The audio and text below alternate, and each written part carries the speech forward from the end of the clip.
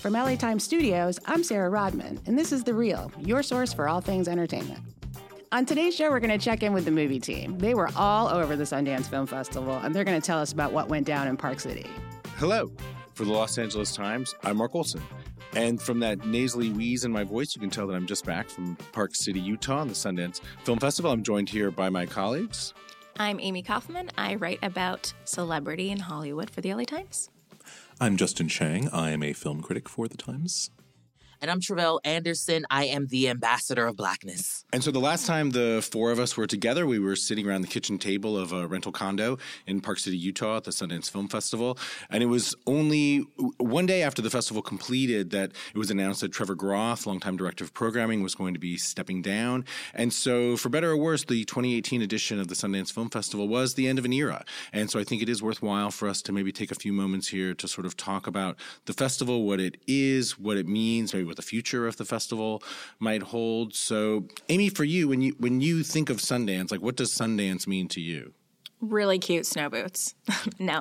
Well, first of all, it's one of my favorite work experiences because it's time we all get to stay in the same condo. I mean, guys, when else would I get to stay in the same house as esteemed film critic Kenneth Turan and observe his eating habits? He likes turkey and apples. So that's really fun. And it's also, for me, I'm a fan of documentaries, and I think Sundance has some of the best nonfiction films out there. You know, they've premiered movies like Blackfish, The Cove, Queen of Versailles, movies that people have really gone on to talk a lot about. And this year, I was stoked because there were a ton of movies about cool females, like Joan Jett, Jane Fonda, Gloria Allred. Who else? There was Ruth Bader Ginsburg, who I did not get to Westwood. see RBG in person. But so, I think that's one of the rare places where a doc lover can sort of enjoy that scene. Justin, you're kind of the opposite perspective, I feel like. Oh, really? No, I love docs too. Okay. No, it's a great day, and I would agree with Kenny Turan, who's always said this, which is that the docs are the most interesting films there. That said, Sundance to me is and has been just the premier showcase for new American independent cinema. I mean, I think they've upheld that reputation, that status for decades now, and even as the definition of independent cinema sometimes keeps shifting, what seemed small and indie back then is kind of more mainstream and big, and now, and it's especially because, the kind of co-opting of festivals by awards season, which even though technically doesn't start for, the next awards, well, we're still in the middle of this current one, but already people are projecting about what's going to happen at the next one. So there really isn't a break from that. And so everyone is here kind of on the lookout for those big titles that are going to pop. And now, Tre'vell, this was your first time at the festival. How did you find the experience? Simply like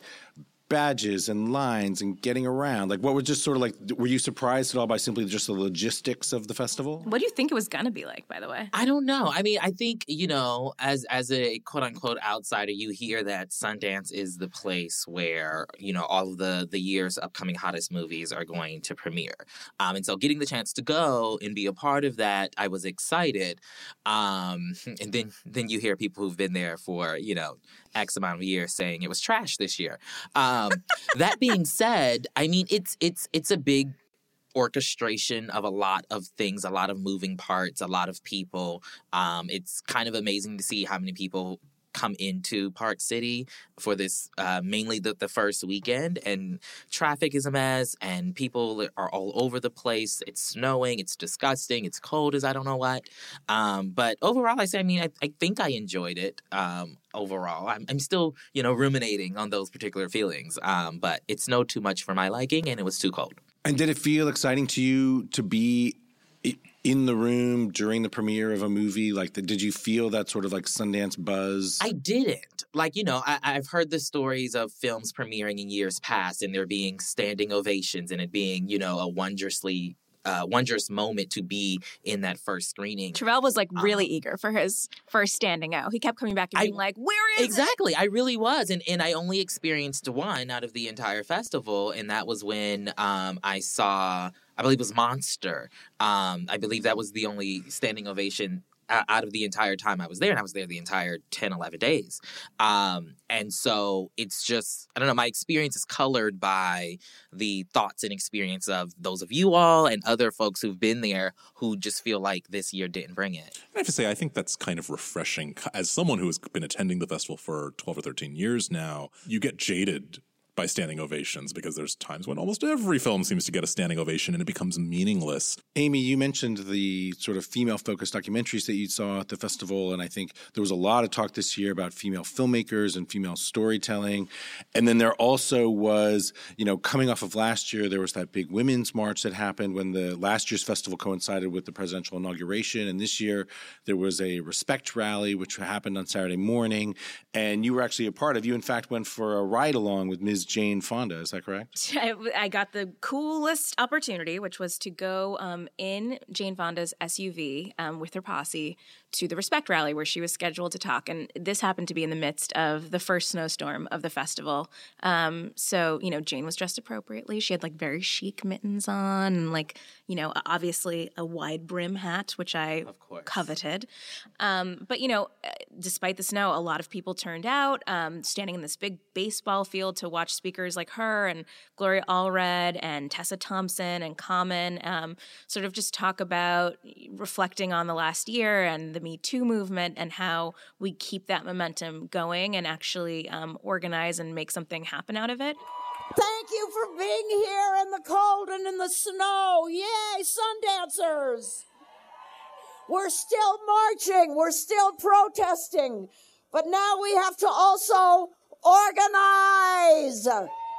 I really like having sort of a political outside moment in the middle of the festival because we're talking about documentaries, a lot of the messaging in those kind of films is brought home, I think, when you see people coming together like that. And no, I'm not BFF with Jane after riding along, sadly, but it was Next pretty, time. yeah. But I feel like throughout the festival, people were really responding to the moment, and that there were multiple films that people would say, oh, this is the movie of the Me Too era. This is the Me Too Sundance. And I think there was, in fact, one film that really, in a sort of a low-energy Sundance, was one of the buzzier titles throughout the festival, and that was The Tale, the Jennifer Fox film. So, Amy, maybe I know you interviewed Jennifer, and maybe you can describe the movie a little bit. Yeah, this is a very intense and moving feature film from Jennifer Fox, who started out as a nonfiction filmmaker. Basically, it tells the story of how when she was a 13-year-old, she went to a riding camp and totally idolized the female instructor at the camp. And through that instructor became friends with the running coach at the camp. And they were these two adults, took her under their wing, and ultimately she ended up having a sexual relationship with the running coach. And for years, she just told her friends, oh, he was my first boyfriend. He was an older guy that I dated. He was 40 and she was 13.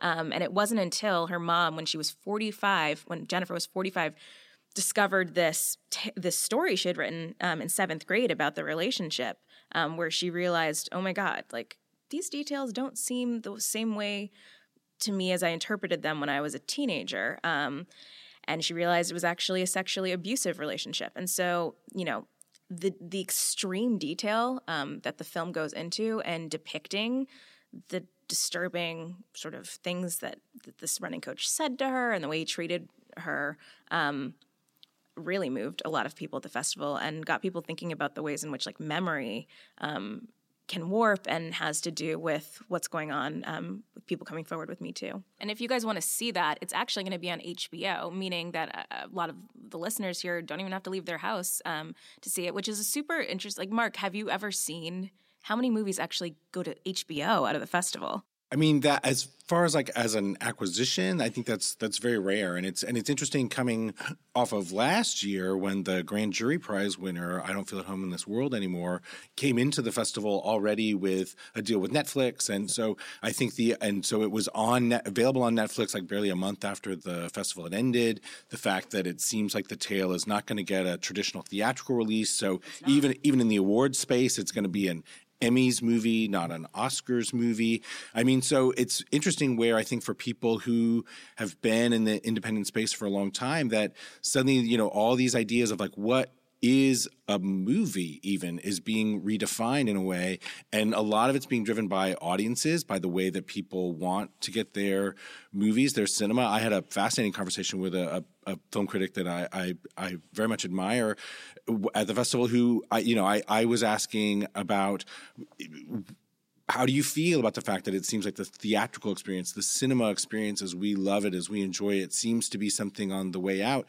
And this person did not bemoan that, was not mourning that, just felt like people don't have the money and they don't have the time. And so it's not for us to want to force people to into these theaters to see movies in ways they don't want to. I think that the cinema has to respond in a way that the people want to, so that it stays this vibrant, lively thing. So I think, The Tale going to HBO, it feels a little funny, but then I think also if it gets that movie to more people in a quicker, more direct way, how is that a negative? And we're going to continue this conversation on Sundance Past, Present, and Future after we take this short break. Call Me By Your Name is set in the summer of 1983, when precocious 17-year-old Elio, played by Timothée Chalamet, is spending the days with his family at their 17th century villa in Lombardy, Italy. He soon meets Oliver, played by Armie Hammer, a handsome doctoral student who's working for Elio's father. Amid the sun-soaked splendor of their surroundings, Elio and Oliver discover the beauty of awakening desire that will change their lives forever. Elio, Oliver. Oliver, Elio. How you doing? Nice to meet you, Elio. You must be exhausted. A little bit. Come. May I bring your things up to your room? Sure, yeah. My room? Follow him. You're very welcome here. See, our home is your home. Pre-order Call Me By Your Name on iTunes Movies. And we're back. And so I wanted to be sure that we talk a little bit about kind of Sundance and award season. I mean, both in the sense of what from this year we may still be talking about this time next year, but also simply the fact that, for us as working journalists, the Oscar nominations happen while we're in Sundance. So that creates this kind of oddball day where we're waking up earlier than any of us would like. We're sitting at our laptops all together and then sort of scattering with various assignments and things. Maybe Justin, do you want to talk a little bit about, do you think there are any films from the 2018 crop of Sundance titles that we may still be talking about come award season for 2019?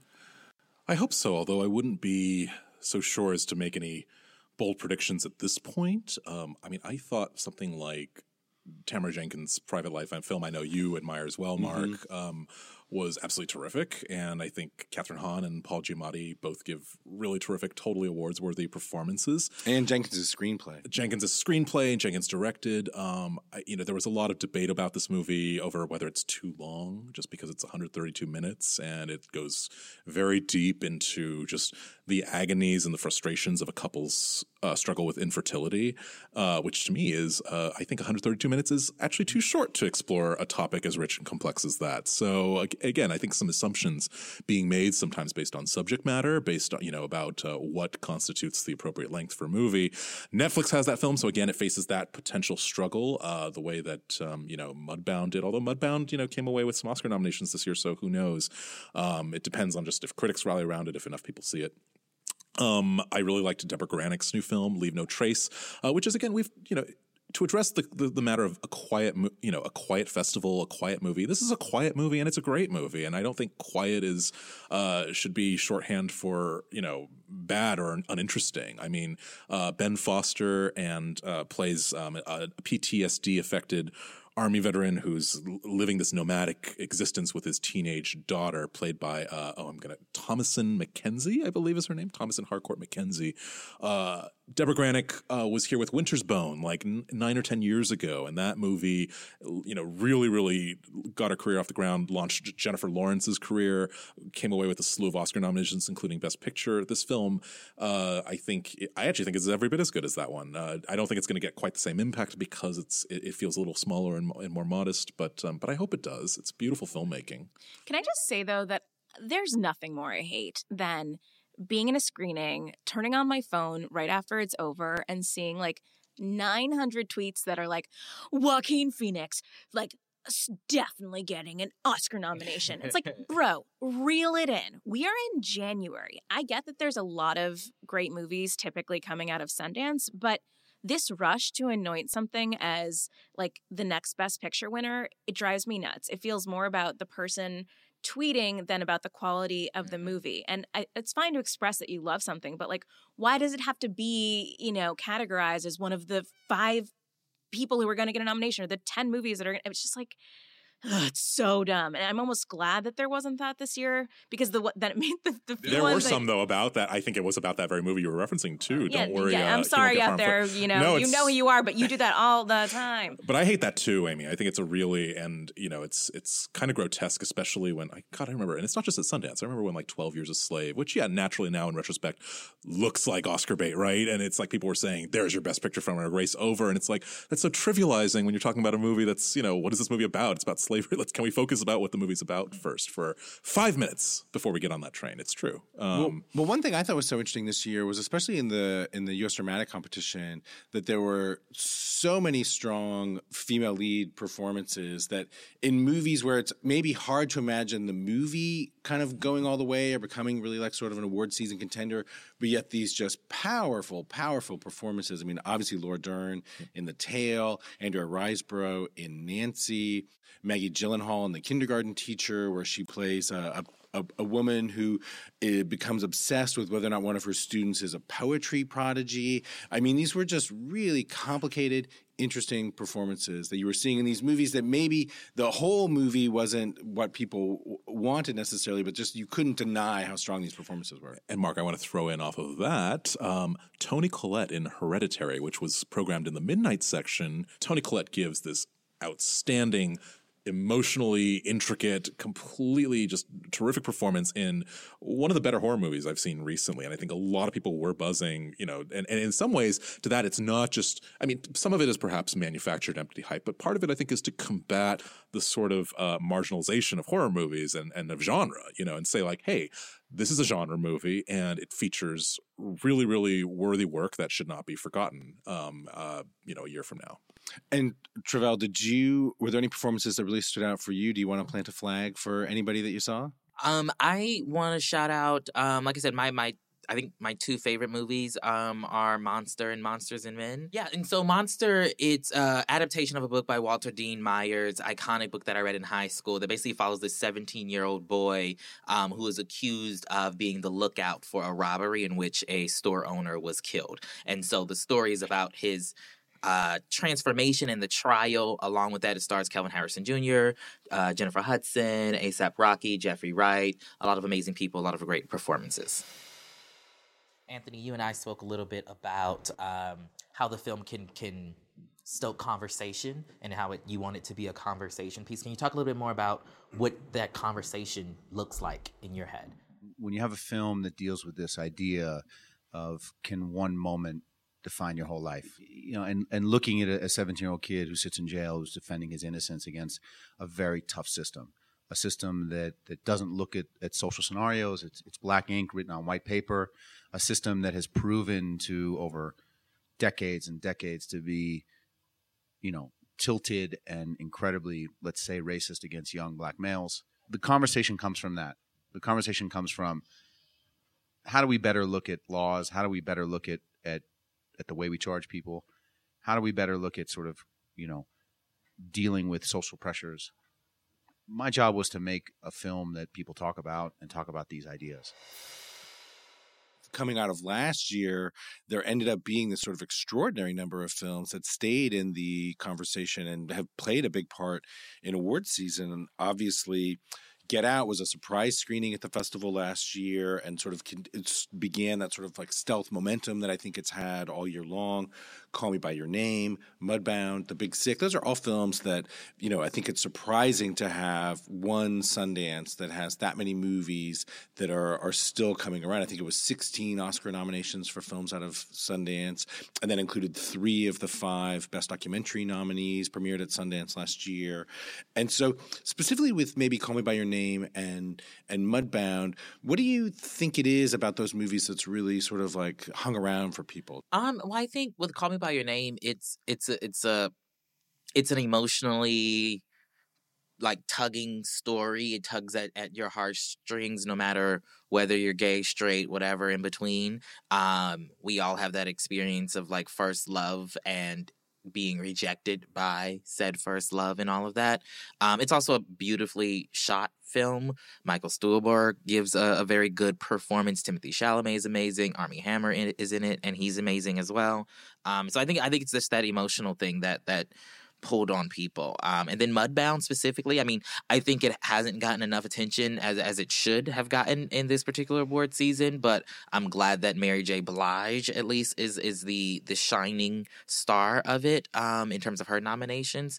But I think with that one, it's just similarly, it's a story that is very relevant to our times. It has a lot of this conversation around racism and white supremacy and that particular experience and how it manifests itself in our everyday lives. And so, I just think it deserves a lot more, particularly for Dee Reese, the writer-director. Well, I was particularly excited that Dee did get a nomination for adapted screenplay, and so as much as it would have been just unbelievable to see her nominated in the Best Director category, that I think the fact that now she is Oscar nominee Dee Reese, right. you can't take that away from her. Very much so. But I think just in a broader conversation about where the Academy is and what might potentially be recognized, I hope we as the journalists and the people writing about it stop saying that another type of a certain film can't win because Moonlight won, or that Oscar So White is over because Moonlight won, or whatever the case may be. Like, we are part of the problem in all of that. One of the more dispiriting things that I heard was apparently some Academy voters saying, when asked about Call Me By Your Name and Get Out, this like, oh, we did that last year. Like, what is that even like? Oh, we gave it to a black film. We gave it to a gay film.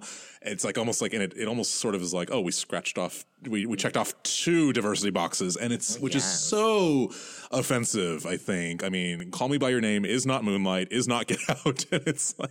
But now, do you really believe it's so that obvious somebody to really out. said that? Like, I often think that these, anonymous Oscar voters are just figments of fellow journalists' imaginations. I sadly don't think that's true. I think people are that. Yes. Horrible. It's kind of like it's a much more malignant form of like, oh, well, we gave it to the journalism movie with Spotlight, so we won't give it the Post this year. But now it's like thinking in terms of, identity politics, I guess is not the greatest way to put it, but that's exactly. But people feel that way. People truly do feel that way, and they feel like, oh, we did that thing last year. Let's either revert back to what we know, or let's highlight performances from folks who we've known for so long. Like why like Daniel Kaluuya getting a nomination is a surprise to literally everyone, and to me it shouldn't be, because I thought his performance was amazing. It's true. I mean, I hope people don't think that way, because that would mean that, like, if Ryan Gosling were to have been in a movie this year, he couldn't have won again. And I for one, am really missing his presence on the awards season. I like how you just made him a winner. Right? I mean, La La bypass Land's nominee entirely. General sweep, I feel, was a reflection of him. Well, I think what all of this really points to is that with all the changes that are happening in the membership of the Academy, all the new members that are being brought in, we have some idea of what those percentages are, but we don't really know, like, are they moving the needle or not? And so I feel like for us as media people, as just sort of observers of award season, we're in this really kind of amazing and uncertain space where for all the years that everybody thought this was like a plug and play thing where you knew what was going to happen, you knew what an Academy film was supposed to be, and now I kind of have no idea. I don't know what any of this stuff means anymore, and I kind of am confused and a little upset about that, but then also like really excited by it. I think that's the way it should be. I think it makes it for much more exciting. Like, it allows different perspectives, different types of filmmakers, different everything, the chance to say, I'm an Oscar nominee, and that's what it should be. And so we're going to continue to have these conversations through the rest of award season as we try to figure out what is or is not the sort of contemporary award space. So for the Los Angeles Times, I'm Mark Olsen, joined by my colleagues. I'm Amy Kaufman. Find me on Twitter at AmyKNLA. I'm Justin Chang. You can follow me on Twitter at Justin C. Chang. I'm Tre'vell Anderson, and you can follow me at Tre'vell Anderson. And again, I'm Mark Olsen. You can follow me on Twitter at IndieFocus. Thanks so much for listening. Well, that's it for today's show. So be sure to download and subscribe to The Reel on Apple Podcasts or your favorite listening platform. Until next time, I'm Sarah Rodman.